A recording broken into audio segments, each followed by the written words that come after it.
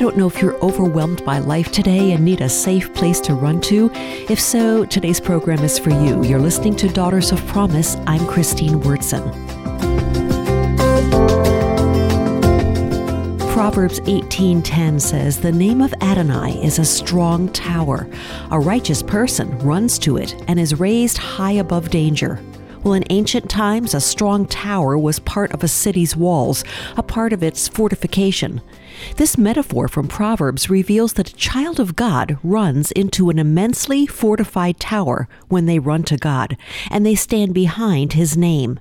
He is elevated high above any danger coming from below, and that place is inaccessible to enemies.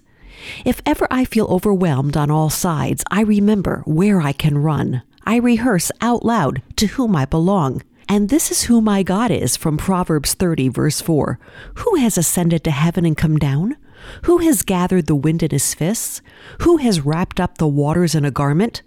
Who has established all the ends of the earth? What is his name? And what is his son's name? Surely you know, the writer of Proverbs says.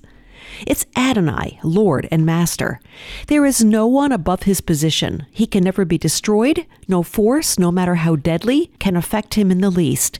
He is the tower, afar off in the distance, which leads me home to safety. I fix my eyes on him when I am assailed on all sides. That tower is a fixed point of reference, and I never lose sight of it. For Daughters of Promise, I'm Christine Wurtson.